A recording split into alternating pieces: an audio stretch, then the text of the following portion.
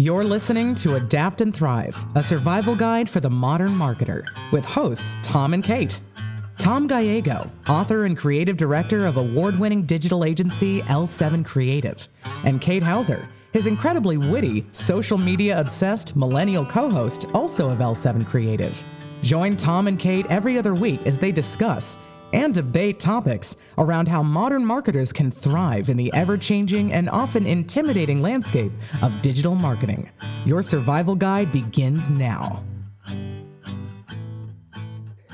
Welcome back to Adapt and Thrive, a survival guide for the modern marketer. I'm Kate Hauser. And I'm Tom Gallego. How are you doing, Tom? I'm doing good. I know you're not feeling the greatest today, but you're going to soldier on and you're going to do our podcast, and it's going to be awesome, Kate. I know. Yes. So this is our first podcast where Tom and I are not together in studio, sitting 2 feet across from each other with our fancy headsets and microphones and everything. I wasn't feeling well this morning, so just to be safe, we decided to stay remote and stay home and make sure that we were, keeping our germs to ourselves. So we're going to see how this goes, and we're going to do it, how most people did all their podcasts in 2020. 100% remote. So I'm excited. It's going to be a good episode. I'm really interested in this topic that we're talking about. Me too. Yeah. So we have Mariana Noli from Noli IP, Yes. the legal firm. And why don't you tell the audience a little bit about Mariana? Because she is special. And I've worked with her for quite a number of years. Yeah. So as Tom mentioned, our guest this week is Mariana Noli, an experienced international intellectual property attorney with an impressive track record in representing domestic and foreign clientele across various industries. She is currently serving as president of the Italian American Lawyers Association of Los Angeles, is a member of the Law Firm Management Committee of both the Inter-American Association of Intellectual Property and the International Trademark Attorneys Association. Mariana is also part of the executive committee of the intellectual property section of the California Lawyers Association. With the interconnectedness of today's world, protecting your brand is more challenging, but more important now than ever. I don't know when she has time to sleep or do a podcast, but thank you for joining us today, Mariana. Thank you, Kate. Tom, you make me smile. I don't know if I am special, but you definitely made me feel special just now. Thank you, guys. Thank you. Yes. So let's just kick it off. We were, as we were leading into this, we were talking about how, Mariana, how you work with marketing departments, and they typically will come to you with a name for their new product or a new service. And it's oftentimes, the catchiest name they can think of. And you made some interesting comments on that. I'm going to kind of hand it over to you. But before that, kind of the lead into that is that I, for one, as a creative agency who we've crafted names for decades now, and we have a special process that we do that. It's just getting more and more difficult to come up with names. It's so competitive. It's so crowded out there. There's so many names that I would just say you're worth your weight in gold, because, oftentimes, you have to, that name may not be able to clear, and that marketing department, if they only have one option, they need to start over. Or I'd love you to kind of comment on that and finish up maybe the earlier discussion on the challenges you see for marketers today in naming their products and services. Definitely. Well, I was just saying, kind of as a joke, but not really, that we're trademark attorneys or attorneys in general, we're not the favorite people, but of marketing departments, because we sometimes have to come up and say, you know what, this mark is weak from the trademark perspective. It may be a catchy name, and it may create a direct association between the consumer and the goods or services that you're offering under the brand, but it's a weak brand. So but we do work with the marketing departments, and it's important that we do, because, as you just said, it's getting more and more challenging to find marks that are available and that are out there that you can use. there is a lot of competition, a lot of the brands are already taken, and you don't want to run into a situation where you spend a lot of time and energy and money creating and building a brand to discover down the road that it was taken by a more powerful or corporation that will prevent you from continuing to use it. It's better to prevent when it comes to brands, and the sooner that you talk to a trademark attorney, the better you will be. And that's kind of like a summary of what I could tell you. No, that's excellent advice. And I see a lot of mistakes when the name ends up with us, the agency partner. First thing I ask is, hey, have you cleared this name? Have you put it through legal? And in some cases I hear no. And in some cases I hear I have the URL, so we don't need to trademark it. In other cases, they say, no, it's in the process, but we need to put all this money behind it now because we need to start marketing it and we need to sell product or services. Tell us about some of the issues with that you see, especially the fallacy that if you own the URL, you kind of own the trademark. Sometimes we want to save some money on legal fees, thinking that it won't be that big of a difference, and it actually is.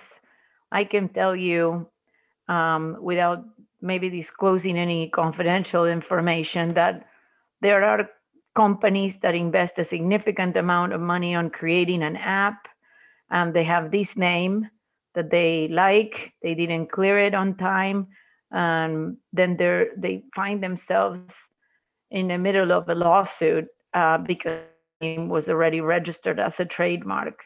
So you may be saving at the beginning, but it's going to cost you more in the end. So clearing the name at the earliest phase certainly would pay off. I can emphasize that enough because, I think the mistake is like, well, it's a risk worth taking. I really don't think so. And you and Kate can talk about this. How important is a brand? Yeah, I couldn't agree with you more. I mean, it's always kind of been conveyed to me that, for example, some of and I love branding, that I love brand strategy. And every year they put out the top, 10 brands, the top 50, the top 100, and Coca-Cola or Coke is always in that, generally always on that list. So I've always heard that about half of the billions and billions of dollars that Coke is valued at, the company, about half of it can be attributed to the brand assets, the name, logo, just the goodwill, the branding. So the infrastructure and the trucks and the bottles and the liquid are really only 50% of the value of Coke. The rest is the brand. So that just speaks to your point. Pretty amazing. Yeah. And I see, to kind of back up a little bit, I see companies get so excited about a name, and sometimes I have to kind of just temper their excitement to say, let's call my friend Mariana, for example. And by the way, do you have a second name or a third name, option? Yeah. Most of the time I hear, no, this is, we own the URL, or we've already started putting money into it. And they think that gives them enough protection. Right. Yeah. And that's never easy to deliver those news. I guess if you already have a client that selected a brand and they love it, and then you have to tell them later on you have to change it, all that investment, it's very difficult to do it later on. Whereas at the beginning, if you have a few options, I think it's much easier.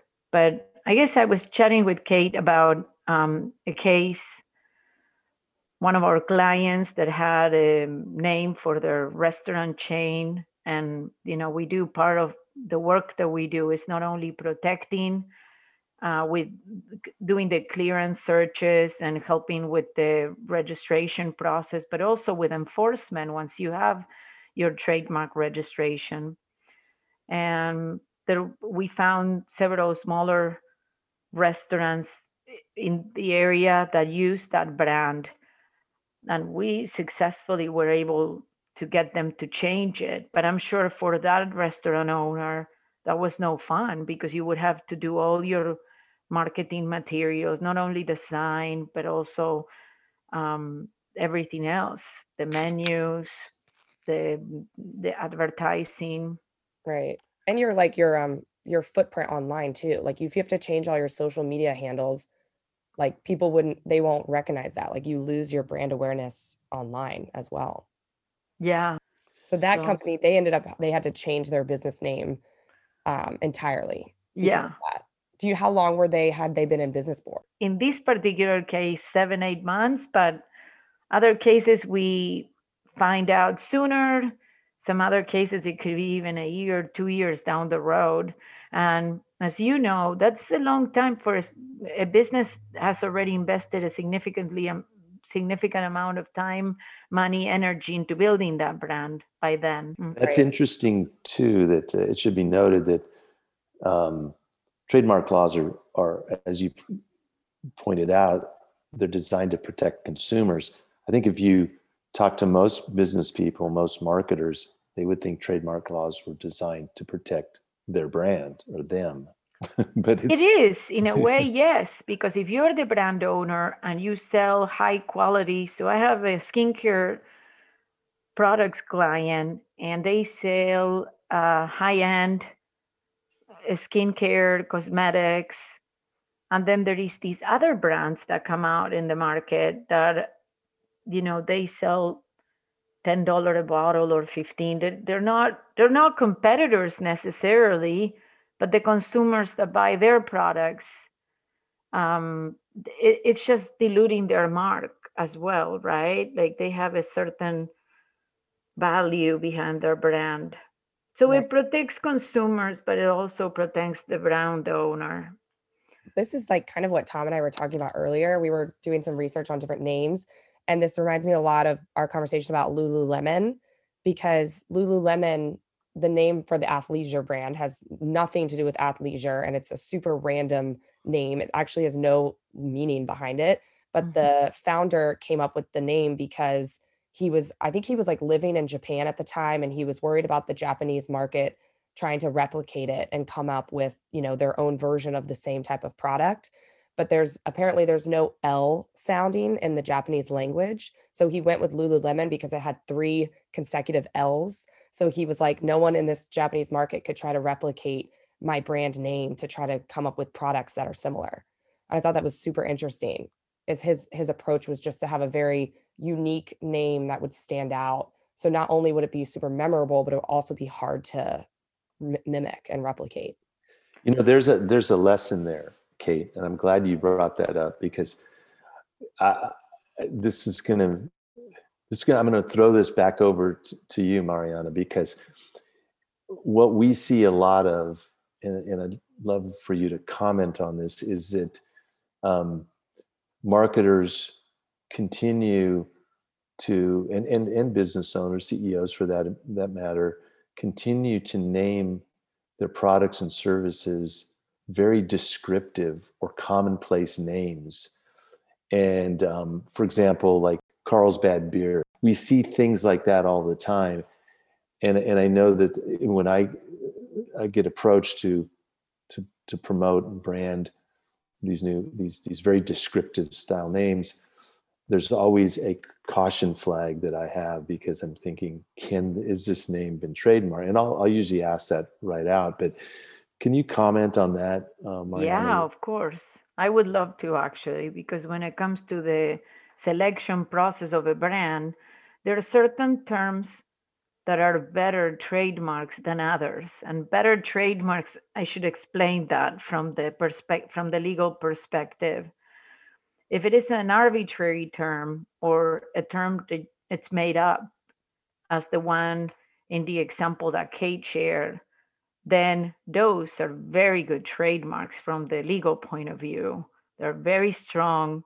It's going to take more work on your end, but on the legal side, it's certainly going to be better for us to protect it. If you There's an inverse proportion almost there was what I'm hearing. Like if it's harder to market and explain this brand name, it's probably easier to protect it and trademark it, right? And vice versa, probably. Yes, that's exactly right. So that's when it comes to trademarks,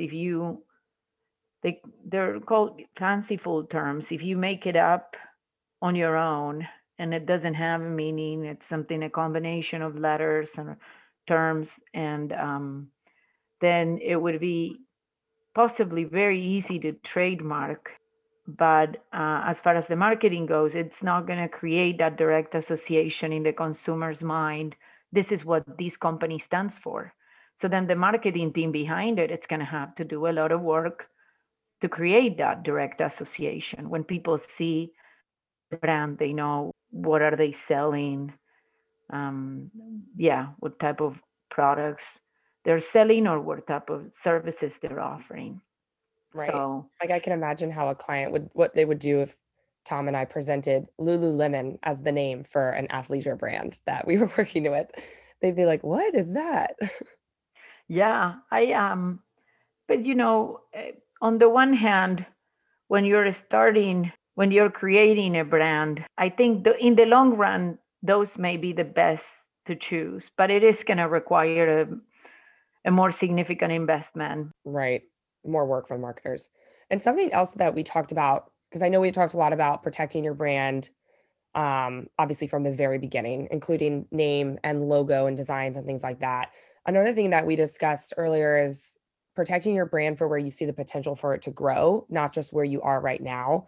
And I know that you had a client that you worked with that kind of learned the hard way about that, like a clothing brand. Can you tell us a little bit more about that scenario? Yes, definitely. I have several clients, because part of our practice, I would say 70% of our practice is international businesses that do business in the US.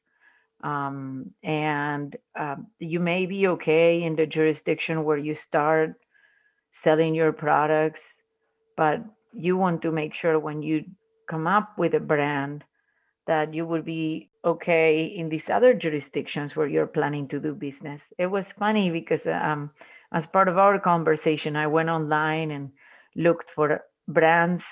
There are some funny examples of things that they may be fine in one jurisdiction, and then in another jurisdiction, it means something very insulting that consumers probably are not going to buy this product. Like there was a detergent in Iran that it translates to barf. So if you do the translation into English, and there are several, like another Norwegian company that it sold some consuming product and it translated into cannibalism. And so some of these brands.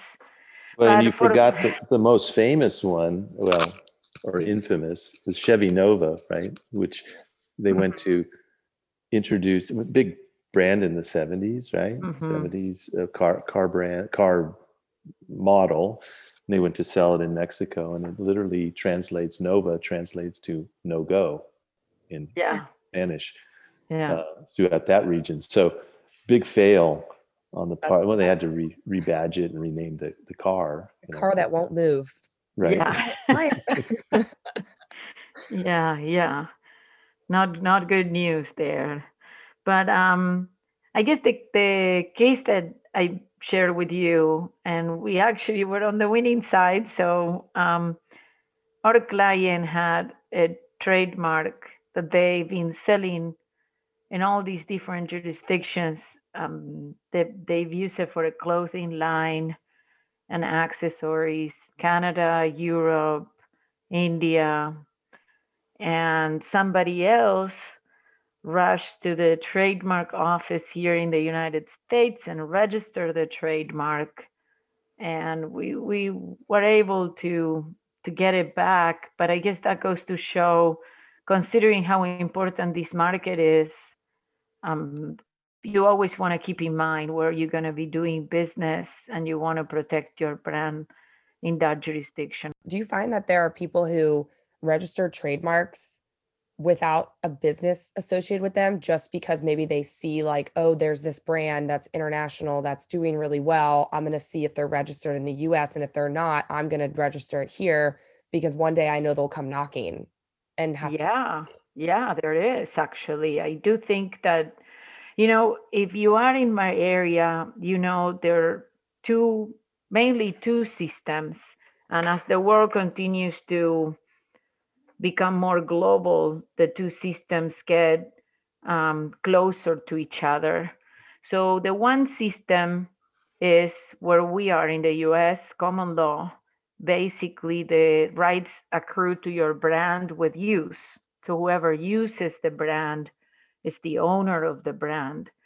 And the other system that is based on civil code, and it's more like continental Europe, Latin America, because it inherited that system, is whoever owns the registration. And this comes from like historically the king, basically, like the title meant everything, not so much who was using. So if the trademark office in Argentina gave you a registration, then you are the owner of the mark.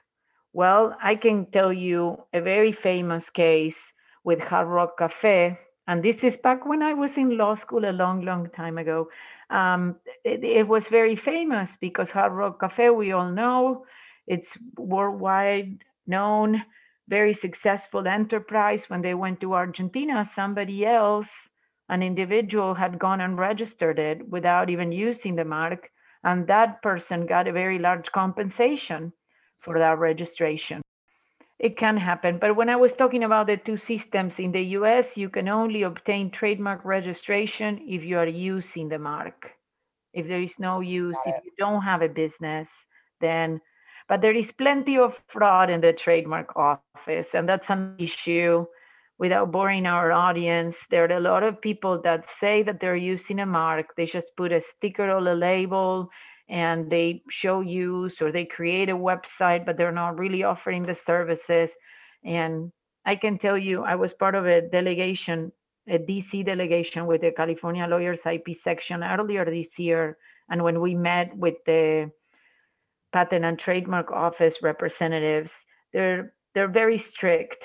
They're very strict now, reviewing specimens and making sure that the people that say they're using the trademarks, they're actually using it, because they want to avoid these issues. People saying they own a trademark when they don't. Right. So, yeah, that could be a whole side business for someone. It feels like, I mean, it's wrong, but it feels like if someone could just be coming up with a bunch of names that they think someone might want one day, and they save them. Yeah. Similar to squatting on URLs, right? We see that a lot. Yes. Yeah. And I never answered your question. I'm sorry. This is something. You've asked me about the URL, how your clients come to you and say, well, no, I don't have the trademark. I didn't do the clearance, but I did register the domain name. Right. And that is a misconception, because if there is another third party that is able to register the trademark, they will prevent you from using that URL. You won't be able to use it. So it's two different things that it's important that maybe our listeners or potential clients or existing clients are educated about. It's very different things, the trademark and having the domain name, the URL. Trademark relates to the use. And I can tell you, one of my clients owns the trademark G-Pao coffee, and this one's a very recent one also. They're able to prevent, if somebody buys the domain G-Pao coffee and starts selling coffee under that brand, because they own the trademark. So that domain basically is worthless for the purposes of selling coffee. I don't know if I explained that in easy terms. Well, you did. It's kind of the chicken and the egg scenario. What I'm interpreting is it's best to it's best to own both the trademark and the That domain name. always, yes, that is always the case. But if you just had to own one, if you can just own one, owning actually the trademark, right? because Yeah. the trademark, you will be able to stop them. They won't be able to use it. They won't, they can have the domain, but they are not able to use it because you have the trademark. So in connection with your goods and your services, you have the exclusivity. So for example, and there are some brands that are more aggressive defending their rights. There are other brands that are not as aggressive. I can give you examples. Last year, we had so many disputes with very well-known companies, and everybody had different approach to situations. But we have a client that sells jewelry under Girls Crew, and J. Crew, the clothing company, opposed to their trademark, and we settled that matter. But they're very aggressive, protecting their brand. And another one is Dell has a line of speakers for computers that they have an Alien. I think it's Alienware, and our client was Alien Pro, and we were able to register our client's trademark. I guess some companies are very aggressive. They don't want anything that is similar to their companies. Yeah, we had another one, Purpose Driven Athletics, Richard Warren, the pastor that has Purpose Driven. And, without really offending anybody, but I would think of the pastor for education or spiritual counseling, but not necessarily for athletics and fitness. And, but yeah, some of these trademark owners go after others and they try to exclude everybody from using any remotely similar brand. And, then that will depend on who defends you and what arguments you can make. But again, I'm going back to the moral of the story. I think that it's better to prevent and invest earlier rather than wait later to see what happens. Yeah. Good advice from the expert here in trademarking and intellectual property. And that brings up a topic I wanted to touch on, which is IP. And I see this both sides. I see both sides of the fence here in my career with marketing departments, and particularly IP, where some marketing departments do a really good job with the IP. They position it as a secret sauce or a unique selling or USP, unique selling proposition. And other marketing departments almost completely ignore it or haven't used it. And I've always thought that was a mistake, because usually your IP is what makes you and your brand, the product, the service special. And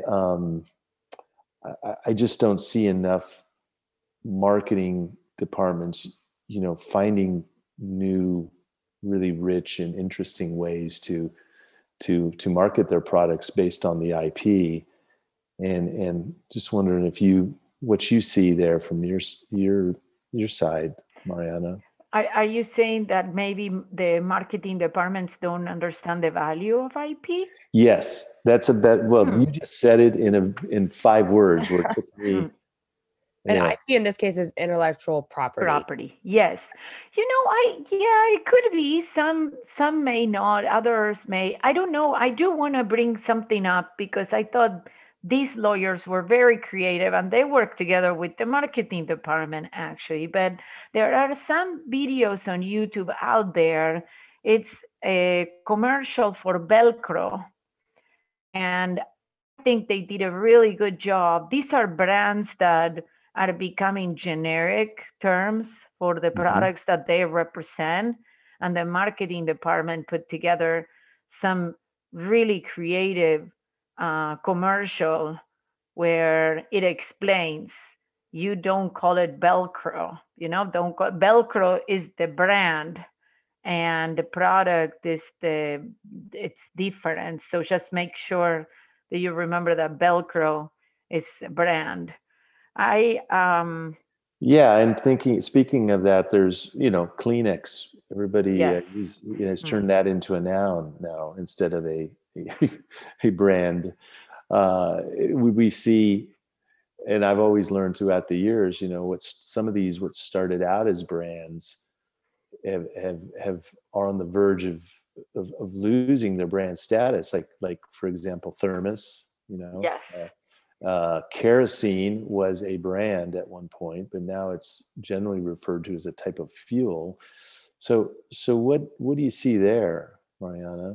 That's the price of fame, because they're so famous and they're leaders in the industry. We have one client, and this one I won't disclose the name, but they're very successful. And because their registered trademark is the way people refer to this particular game, then everybody calls the game their registered trademark. And that's an issue for us. It really is an issue that lawyers have to prevent, that they have to prevent the trademark from becoming the generic term for the product or the services that they represent. So it's, Xerox, right? Or Google, oh, Google this or Google that. Right. Those are brands, and very important brands. So I think, ideally, in an ideal world, and I know that when we're talking about startups or the smaller businesses, not everything is ideal. So I always tell my clients, well, we'll work with your budget. I understand that this is not the priority. You have a lot of other things that you need to do, but um, in an ideal work, the marketing team should work together with the legal team. And as you said at the beginning, have a few options before you get too invested. I mentioned to Kate, the name of your business or of your product, it's going to be so important. Kind of like when you name a baby, you think about all these possible names that are options, and maybe you come up with names because they remind you of somebody you admire or you care about, or you hope that new baby is going to have some characteristics of the person that you're thinking of when you come up with a name. Or it could be any reason, but the name of your company, it's going to embody the values and everything um, that you stand for. So I think it's worth the time of everybody working together to make sure that down the road you don't have these type of headaches that can become very costly. So they can become very, very costly, for Yeah, sure. very well put, Yeah, Mariana. And I definitely. think that's a good place to wrap, Kate. I mean, we kind of came all the way full circle there, and it's been such a pleasure talking to you, Mariana. And you're so knowledgeable about this particular field, and Yeah, it's just our honor really to have you. Oh, thank you. Thank you. absolutely. Yes. I feel like silly for saying this, but I did not know that domain name registration and trademarking a business name were like different.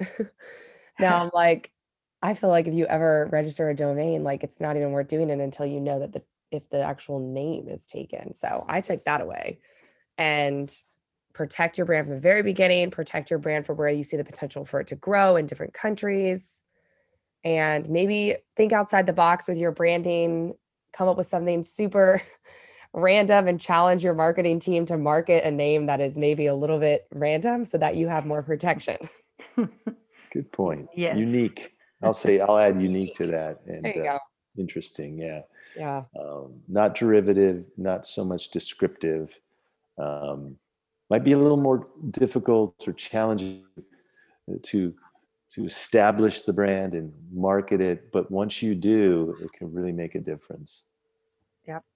Yeah. Exactly. Well, All thank you right. so much for joining us. It was a pleasure getting to speak with you. And I feel like we've definitely challenged some of our listeners. People are probably going to go home and Google trademark registration after this. So That's great. That's great. Thank you, Kate. And always a pleasure talking to you, Tom. Thank you. Mariana. All right. Bye for now. Bye. thanks for listening. Thanks for listening to this episode of Adapt and Thrive, a survival guide for the modern marketer. If you liked what you've heard, subscribe and drop a comment on what topics you'd like to hear in future episodes. Good luck out there, marketers. Until next time.